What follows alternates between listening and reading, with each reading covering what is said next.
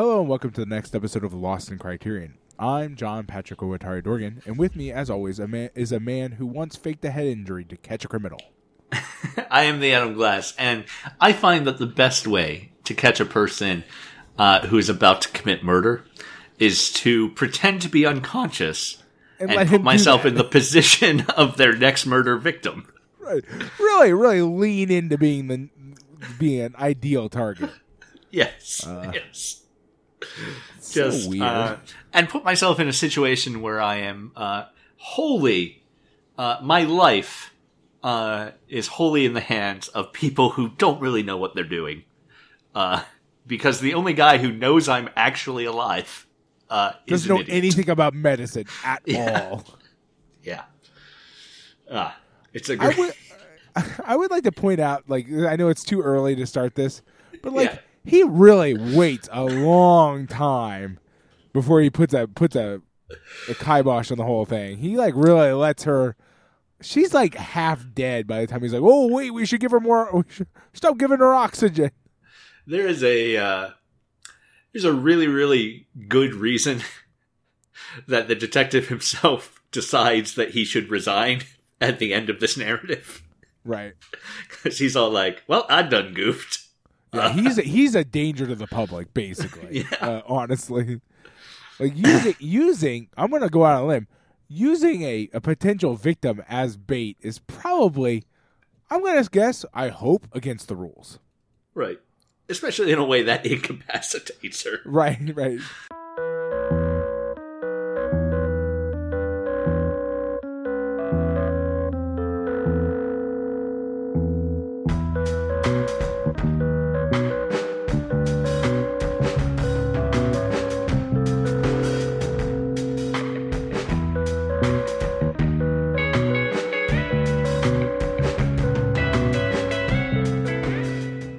Pat, before we get to the movie this week, I want to talk about our Patreon. Patreon.com/LostInCriterion.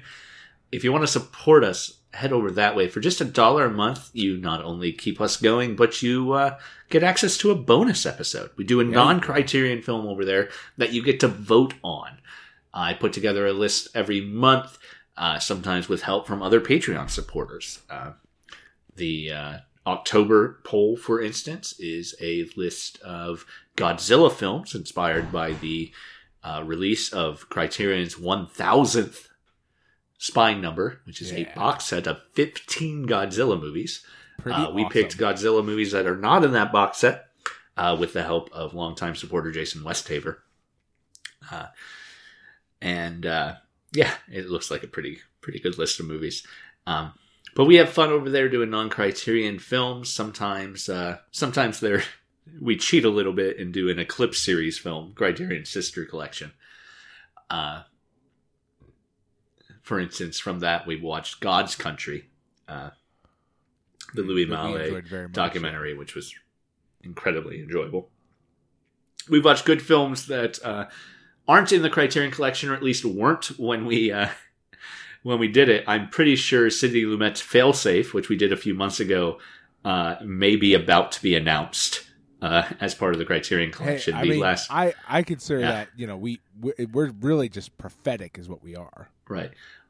Well, eventually, we'll find out that Will Ferrell's Kicking and Screaming is going to get a Criterion release. Criterion makes it a box set with the other Kicking and Screaming. I almost threw them in my mouth a little bit. It's a little bonus feature. A little bonus feature for you. Right, yeah. It's like, oh my God. But yeah, we've done some really great movies over there. We've done some really, really terrible movies over there. No joke, man. But we always have fun. Try to get guests on there a little more often because it's easier to have a guest once a month than have a guest once a week. But yeah, we've had a lot of friends over on that and a lot of fun discussing just a very wide variety of movies. Not that the Criterion Collection has not given us a very wide variety of movies, but casting your net outside the Criterion gets you things like Critters 2 or Ernest Goes to Camp. Yeah, absolutely. Yeah, we have some fun. For a little extra over there at $5 a month, we'd like to thank those supporters on air. So thank you to Adam Speakerman for your continued $5 support. Greatly appreciate that. A little above that, $10 and above, we do something really, really amazing, I think. Pat makes a piece of art based on one of the movies we've watched recently, and I get that printed up on postcards. Then write a little personal thank you note and mail that off to our $10 and above supporters. We also like to thank those people on air, though. Thank you to Michael McGrath and Jason Westhaver for your continued $10 and above support. And thank you, Pat, for doing that art, because it's always great. But recently, you have been very much on in that phenomenal last one, ways. Man, was too much fun. Yeah, the September one is phenomenal. This week, we are talking about Green for Danger. 1946 British thriller with some comedic elements, mainly a very stupid detective, based on a 1944 detective novel of the same name. This is directed by Sidney Gilliat. The book was written by Christiana Brand. Gilliat was a screenwriter, principally. He co-produced with Frank Launder here. Launder and he had been working together as screenwriters for years, including they are the only screenwriters on the film adaptation of The Lady Vanishes that we watched many, many years ago. Oh, wow, okay. The Hitchcock film. And they are the only screenwriters. Hitchcock did not add anything to the screenplay, which means that everything in The Lady Vanishes that feels Hitchcockian, as part of his oeuvre going forward, originated with Gilliat and Launder. Wow. Yeah. They'd worked together a lot. This is really their first time producing. And Gilliat ends up directing as well. He had planned to co-direct with his screenwriter, and his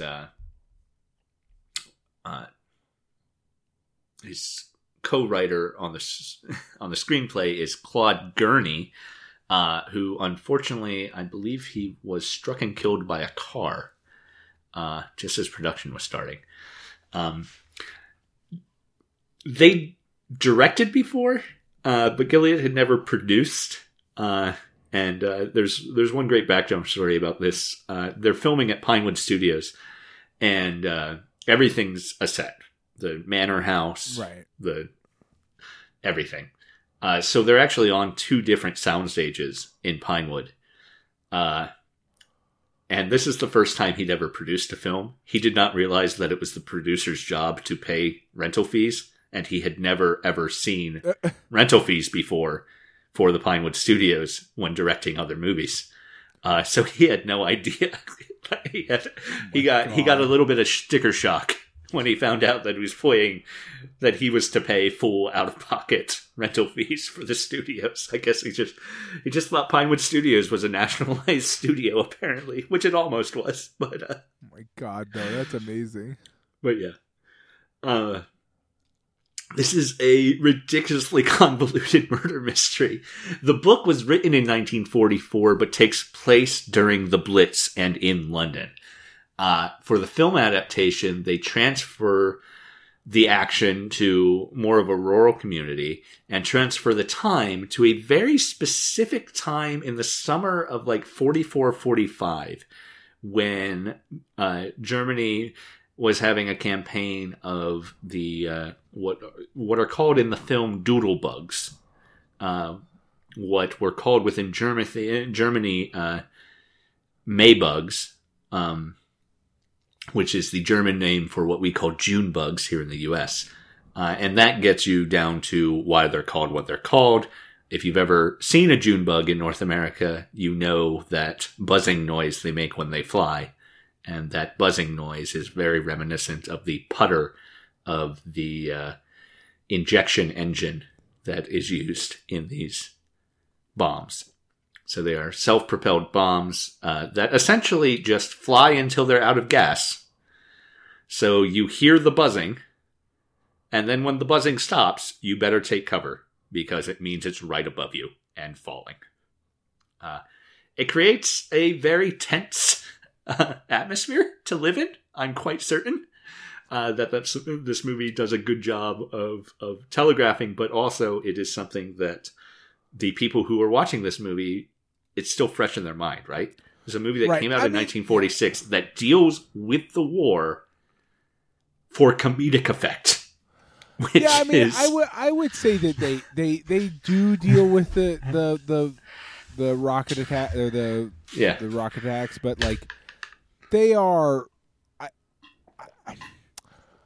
They could have been more central to the plot to make them more to amp that up. It exists. They definitely happen. It's not they don't happen. It's just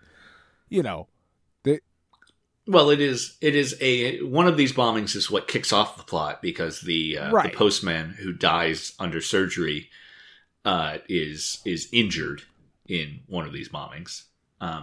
Also, since everyone had a motive to kill the postman, one of the background motives is that he is the head of the local response to those bombings and failed to save someone, which provides motivation for one of the murderers, or one of the suspected murderers, who is, it turns out, the one who did it.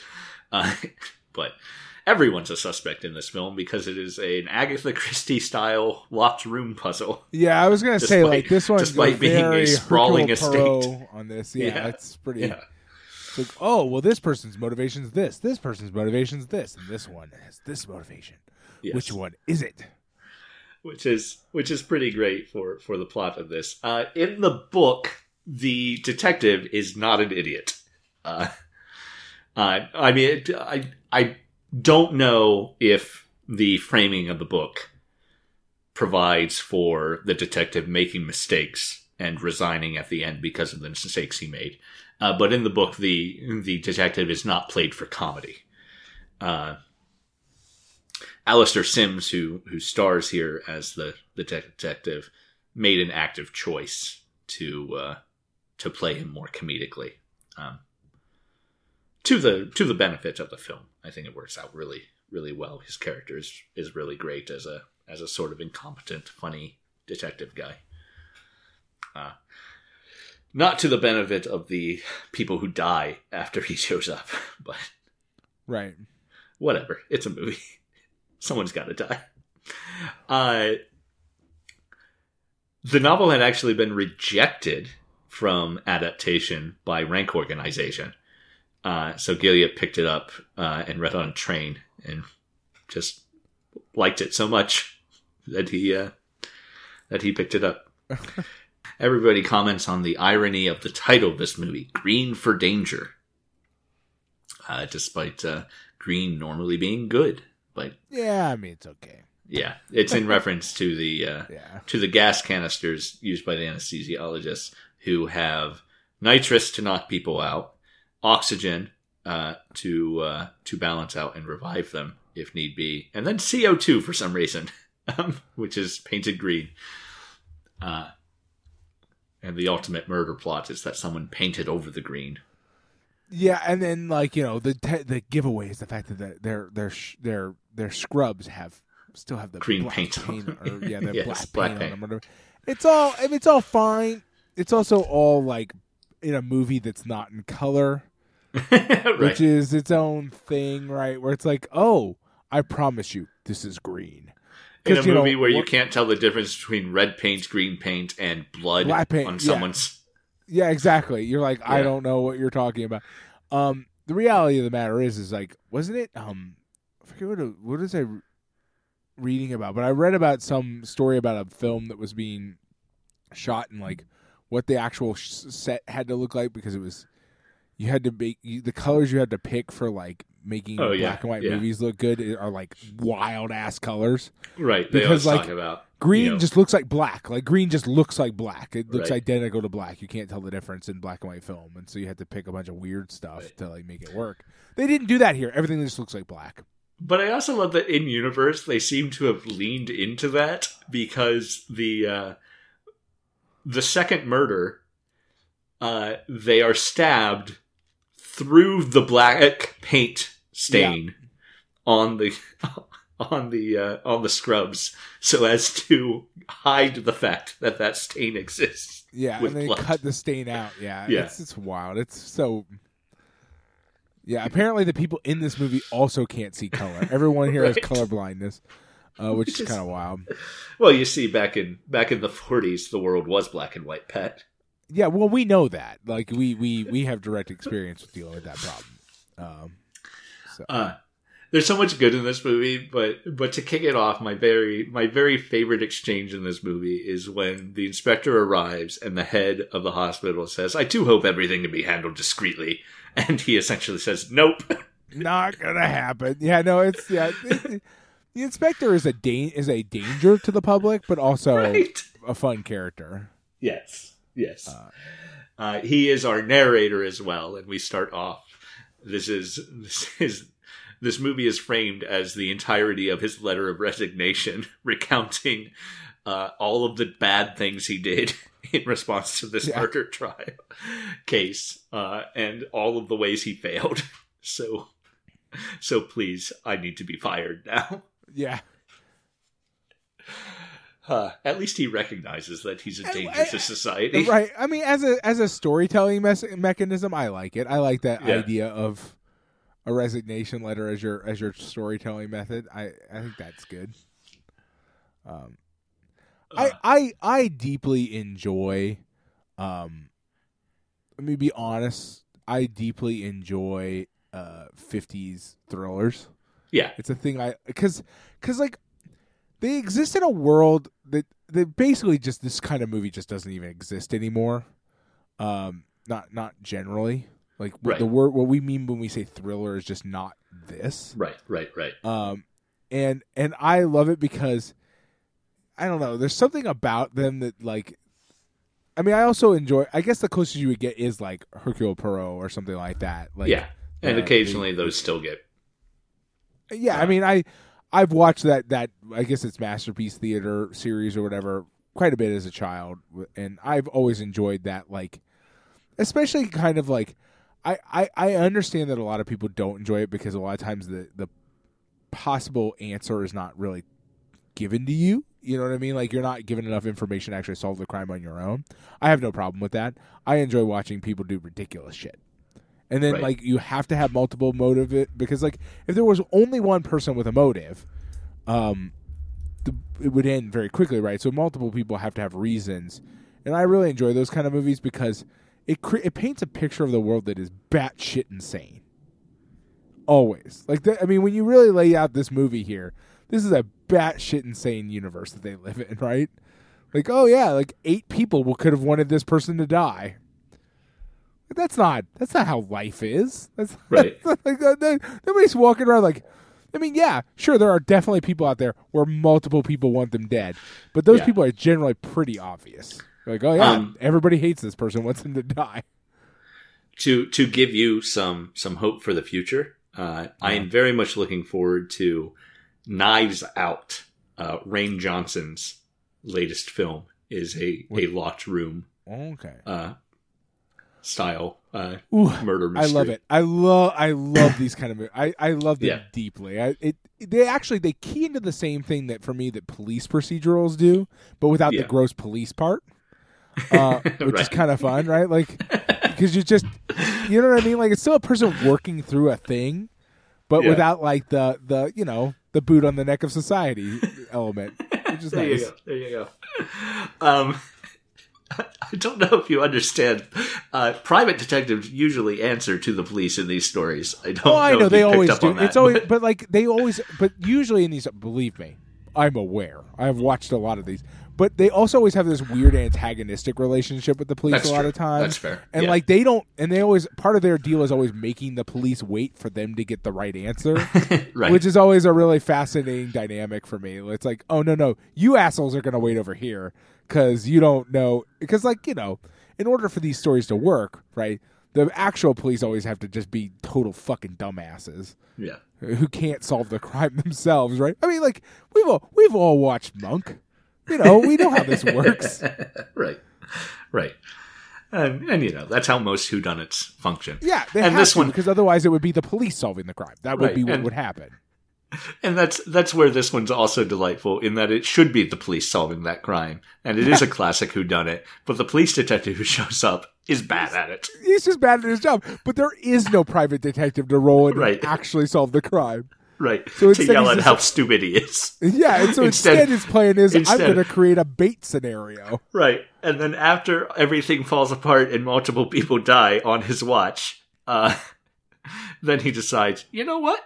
That was a bad idea, and I'm a bad cop. Yeah, I did not do a good job. I am not good at this job I have. Perhaps you should fire me, or at least introduce some sort of third party who could berate me at every turn about how bad I am. Who's definitely smarter than me in many ways. Yes, please. Perhaps she can have a Belgian accent.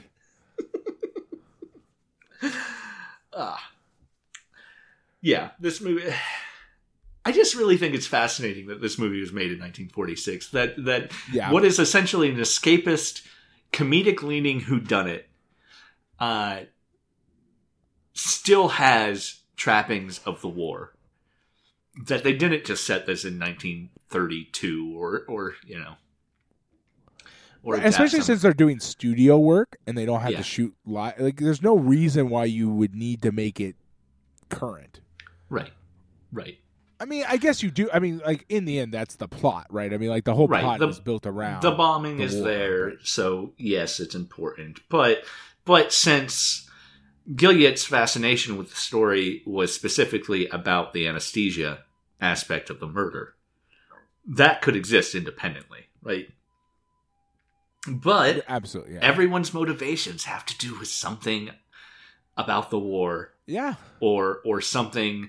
Some aspect of their life that is deeply affected by the war and would only happen because of the war. Like, even the love triangle only happens because of the war, right? Right. Because people are stationed elsewhere and made to go here or there. So, you know, you could fudge a little bit of that, but so much of this. Like the one nurse who they suspect because the postman reacted negatively to her voice.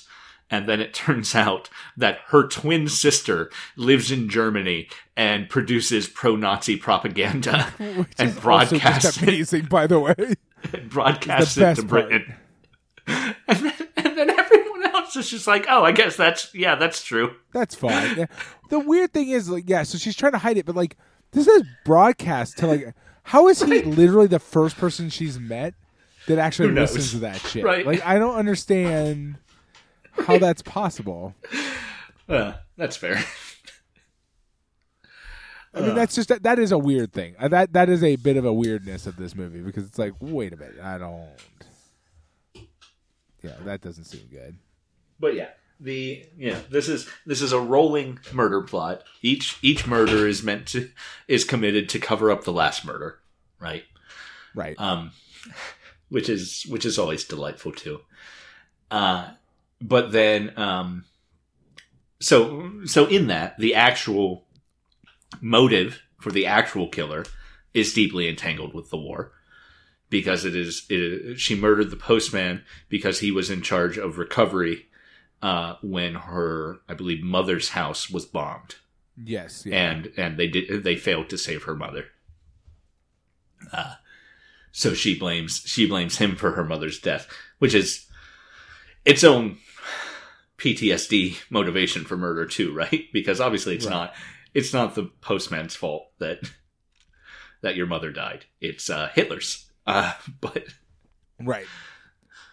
But you know, she's clearly she's suffering from a lot of other problems as well. We see her have a really hard time with a lot of stress factors. Right. Throughout the movie. Though she is still very smart about things. The way she attempts to murder the final nurse is a very smart way to attempt the murder when you know everyone is watching for a murder. She leaves the gas on, and then she accidentally discovers her before she's died of carbon monoxide poisoning, so she drops her down the stairs, but in a manner that makes it look like she's trying to save her.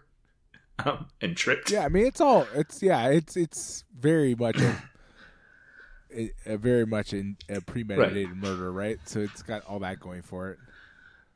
And then she doesn't actually die, is in fact quite fine? Okay. Yeah. It's completely fine.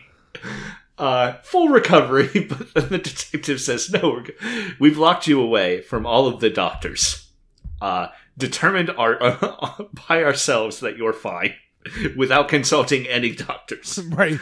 We And know now what we'd like fine for you looks to like, damn it. I feel like the fact that she agrees to the plan is ultimate proof that she did suffer some amount of brain damage. Yeah, you're probably falling right. down Yeah. the stairs. She's actually suffering from like a really severe concussion and just they're just sort of taking advantage of it. And then they pump her full of carbon dioxide. God. Which I'm sure didn't cause any further brain damage. I'm sure everything's probably Now, of course, when they pumped her full of carbon dioxide, no one knew the means of the murder yet. So, but like, okay, but that can't be true. Well, I guess that is true because they didn't. it is true. They didn't figure. It's Yeah, true. That's it's the terrible dumb thing. that it's true, but it's true. It's dumb that it's true, and it's dumb that his ultimate plan to reveal the murderer is to recreate. Let somebody try to murder. Yeah. Yes. Yes. What a weird movie. Like, I love it. Like, don't get me wrong. I Delightfully love weird. this shit. Like, but it's so dumb. Yeah. Can I ask a question? Yeah, sure. Is this I probably don't just have in an the answer. Criterion what? Oh, you I probably don't you're have an not going answer, to. but please. Do you think like this is just in the Criterion Collection because this guy worked with Hitchcock and the sort of Hitchcock aesthetic stuff? Gilead and Launder were very, very similar to proliferation of their work to Prowl and Pressburger. They got into directing a little bit later. So with the Prowl and Pressburger stuff, we already know that Criterion has a affinity for post-World War II British workhorse filmmakers who are producing amazing work, mind you, but they are film a year writing directing teams, right? Right. So these guys worked apart a little more often than Prowl and Pressburger did. They maybe weren't as tight a team by the time we're post-war as Prowl and Pressburger did. They still worked together a lot, but like Prowl and Pressburger, I get the impression they very much were dual directors making decisions together. Gilead and Laudner seem to be more like the Coen brothers, where they flip a coin and decide which one's going to direct and which one's going to produce each time out. But also, again, they got into directing pretty late. They were definitely principally screenwriters more than they were directors. They produced quite a few movies. I mean, they wrote a lot. They produced a lot. They directed less. Yeah, I mean, I bring that up not because there's nothing wrong with this movie, but it's also like there's nothing that I would call groundbreaking or like really out there. Well, I don't know. I think it is out there in that it is an escapist comedy thriller. Yeah, I mean, I guess that's true. Set in 1940 or set during the war, made in 1946. That's true. Right. That's a quick turnaround for that sort of thing. I mean, I meant more from a like storytelling perspective. From an actual storytelling, no. So this is a movie that I would say if I can come up with a justification for Criterion, it's an ideological justification in that it is unique sense. That it exists at the time it exists in the way it exists. Yeah, I can get on board with that. That makes sense. But I don't. Yeah, I can see that. Yeah, I mean, like I said, I think that makes sense. It's just when I watch it, like it just within the sort of parameters of just like pure like storytelling. Yeah, it's just it's very much just a standard sort of is a detective story with the with the added twist that the detective sucks at his job, Right. which is not new in 1946. That's not a new thing. So, yeah. Yeah. They were also sort of explicitly thriller guys. They wrote a lot of different thrillers, and as I've said, we've already seen one other one that they wrote. They did Lady Vanishes. Right. So there's also the argument that there's just a really good example of being thriller writers. One of our supporters, I think it was Adam Speakerman, brought up an interesting thing in regards to the Monsters and Mad Men box set that we talked about a couple months ago, which, ultimately is only, 3 releases ago by Criterion standards, because we had another box set all through last month, and now we are on the second film out from that second box set.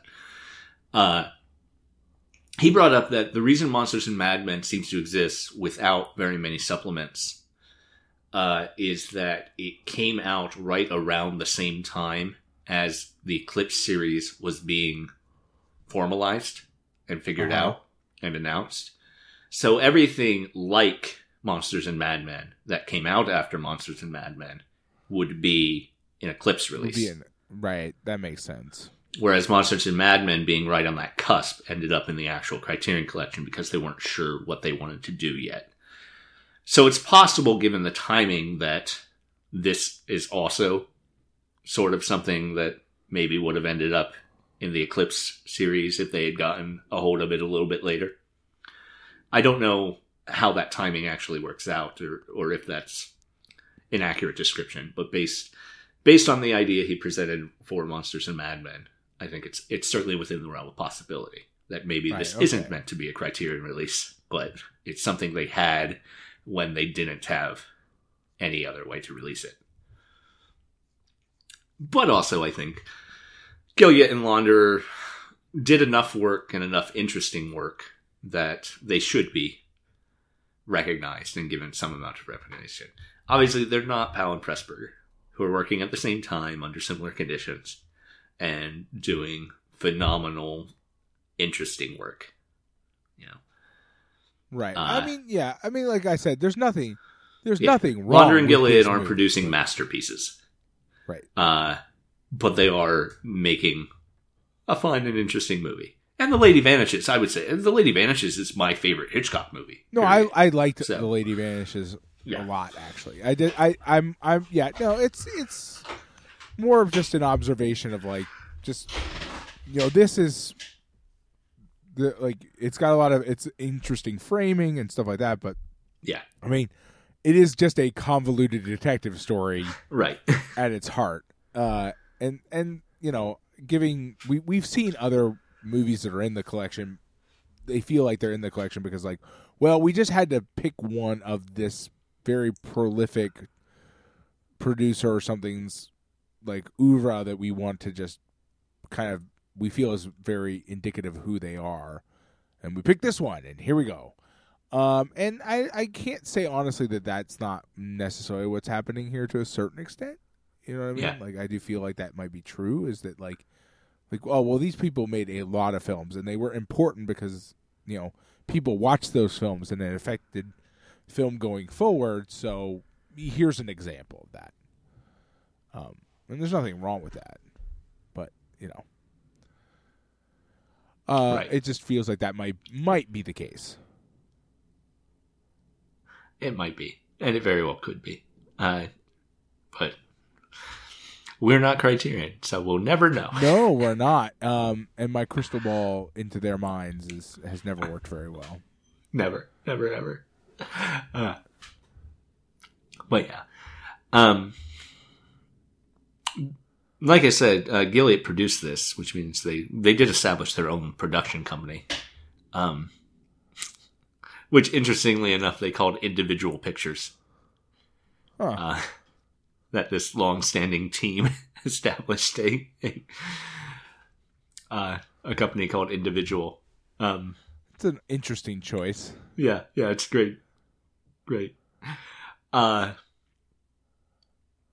But yeah, they ultimately, I think they're doing. I'll just come back to what I already said. They're doing some amount of interesting work, and they are a long-standing team. So Criterion wants to feature them as a long-standing team and give us something unique to the time period. And I think this is very much unique to the time period and unique to the perspectives on that time period of the people putting it out, right? Because Powell and Pressburger aren't going to make a comedic, a dark comedy about the end of the war, right? Right. True. And set it during the war.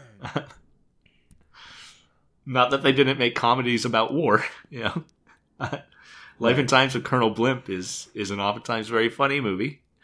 What was that? Oh goodness, I can't remember the one about the town mayor who's going around putting glue in women's hair to keep them. Oh God, what is the name of that movie? Oh man, I can't remember either. Yeah. Also, spoiler to that, because it's not revealed that it's the mayor doing it until the last 10 minutes. Right. Yeah, you kind of probably should have thrown that spoiler warning up there at the beginning. Yeah. Not that I'm sure a lot of people are like, oh man, I was going to watch that this weekend. I just assume that anyone listening to Lost Criterion is listening as we go and watching all the movies with us. I know for a fact that is not true.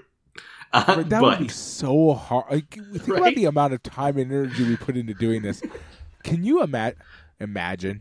That would be so. Oh God. Yeah, it'd be a terrible way to do it. Please don't do that unless you just really want to. But all I mean by that is to say that anything we've talked about previously is fair game to the conversation now. Right. So. I mean, the way this podcast works, it kind of has to be, right? If we can't be self-referential, we're fucked, basically. We have to be able to do that, right?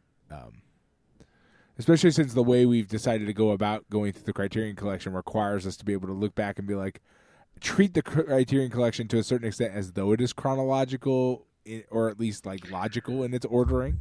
Yeah. This is a ridiculous premise. It is definitely definitely not logical in its. Yeah, but nonetheless, here we are. This is what we do. So yeah, we just have to kind of go with it. Obviously, for a good whodunit, everyone should have convoluted motives that could make them. Oh, absolutely, yeah. But this movie seems extra convoluted in every way. It does a little bit, right? Well, I think it's because they put too many people in it, right? Usually in these parlor room mystery type deals, you've got maybe 3 possible murderers. Yeah. Whatever the number is here, 5 or whatever is a bit much, I suppose. And also, especially when you throw in the extra kind of twist to it that the person who is actually guilty is did it because their motivations were not. Oftentimes in these kind of stories, the motivations are pretty basic, right? They're something to do with money or revenge or something like that. And hers is revenge, but it's revenge for almost something existential. You know what I mean? It's you're responsible in a very obtuse way for the death of my mother. Is a little bit more. Is a less clear motivation than these stories usually have, right? You know what I mean? Usually the motivation is well, I'm getting revenge for this thing, or I need your money for this thing, or something like that. Whereas this is a little bit more blurry. It's not quite as clear, which does also make that following that through line as an audience member a little bit harder, because it's just not, it's not the way it usually works. That's fair. It's not a bad thing. I mean, having complicated motivations for your murder suspects is nice in a whodunit. It's just, Yeah. He doesn't oversimplify a whodunit either, right? He doesn't condescend to the audience in any manner in this movie, right? No, to the point where you're almost incapable. Maybe condescend to me a little bit. Maybe we don't. Well, we don't need the twin sister Nazi spy. Yeah, maybe drop one potential murder. Maybe that character just isn't on the list of suspects, or is only on the list of suspects because she was in the room and nothing else. Yeah. But that's they wanted. I think they just wanted it to be really convoluted. My issue, in a weird way, that I always have with this kind of stuff is that I don't particularly care about not being able to figure it out on my own because I'm dumb. I will never figure it out on my own. But I like, in the back of my head, I like to know that was a potential for somebody who's smarter than me. It is impossible, given the way this plays out, is impossible for you to know that. To guess at who committed the murder in any way where the characters on screen have not. And the movie actively, even to the end, wants us to think that Dr. Barnes is the murderer and is about to murder. Which is okay. That's also cool. That is also neat. I thought it was the ending was great. I like that as a thing in a whodunit. Like leading your audience by the nose right up to the end is a really neat thing to do, and I always like it. But I also like to believe. I like movies where I can plausibly believe that somebody much smarter than me was like, I know who fucking did this, and we're right. Yeah, there's no way to guess it. That's impossible in this movie. If you could accomplish both, it's great. But I don't think you could. Yeah. I don't think that's true. This movie, there's nothing wrong with it. There's nothing wrong with that. It's fine. That is not a real problem. But it's always something in my mind when I watch a whodunit that I like to keep an eye out for. Yeah. Were there clues? When I go back and think about it, were there clues that somebody smarter than me could have latched on to? Yeah, it's also it's a bit of a problem in that regard that everyone's motivations are fully revealed at the very moment they either confirm to not be the murderer or to be the murderer. Right. Like we get a hint earlier that the one nurse's voice triggered the postman for some reason. Right. I mean, that was probably that's the closest thing to a true clue for the audience, because we did actually hear the radio announcer at the beginning. Right. That's a thing we heard. Right. But beyond that's after that whole thing sort of falls apart in the sense that we just don't get that anymore. Yeah. And I suppose if you suspected the one nurse, you might suspect that she was only pretending to save Freddie. And I suppose you could think that she purposefully tripped on the stairs, but yeah, I mean it's a stretch. It's possible though. But yeah. I don't think certainly me watching it, I did not have those thoughts while going at it. But you could in that this movie keeps you guessing. So you might in being suspicious of everyone. There is a fair reading that some people might watch this movie and think, "Oh, she must have done that. She must just be faking this." Right.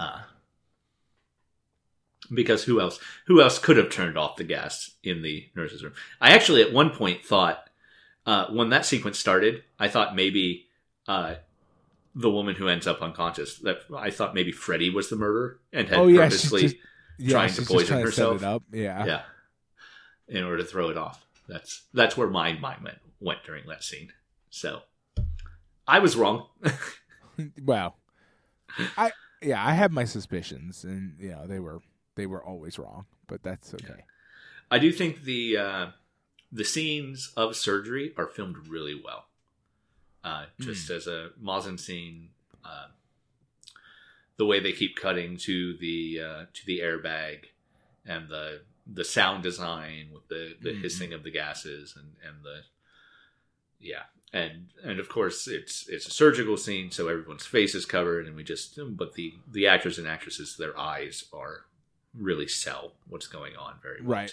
I mean the bag especially is a tell for how the patient is doing is a really neat is a neat thing, and done very well. It's probably one of the best parts of the design, honestly, just because it works very, very well. You know exactly how well that patient is doing. And once you visually establish that that's that particular hissing sound is that, then it functions exactly like a modern heart monitor functions in any scene like that today.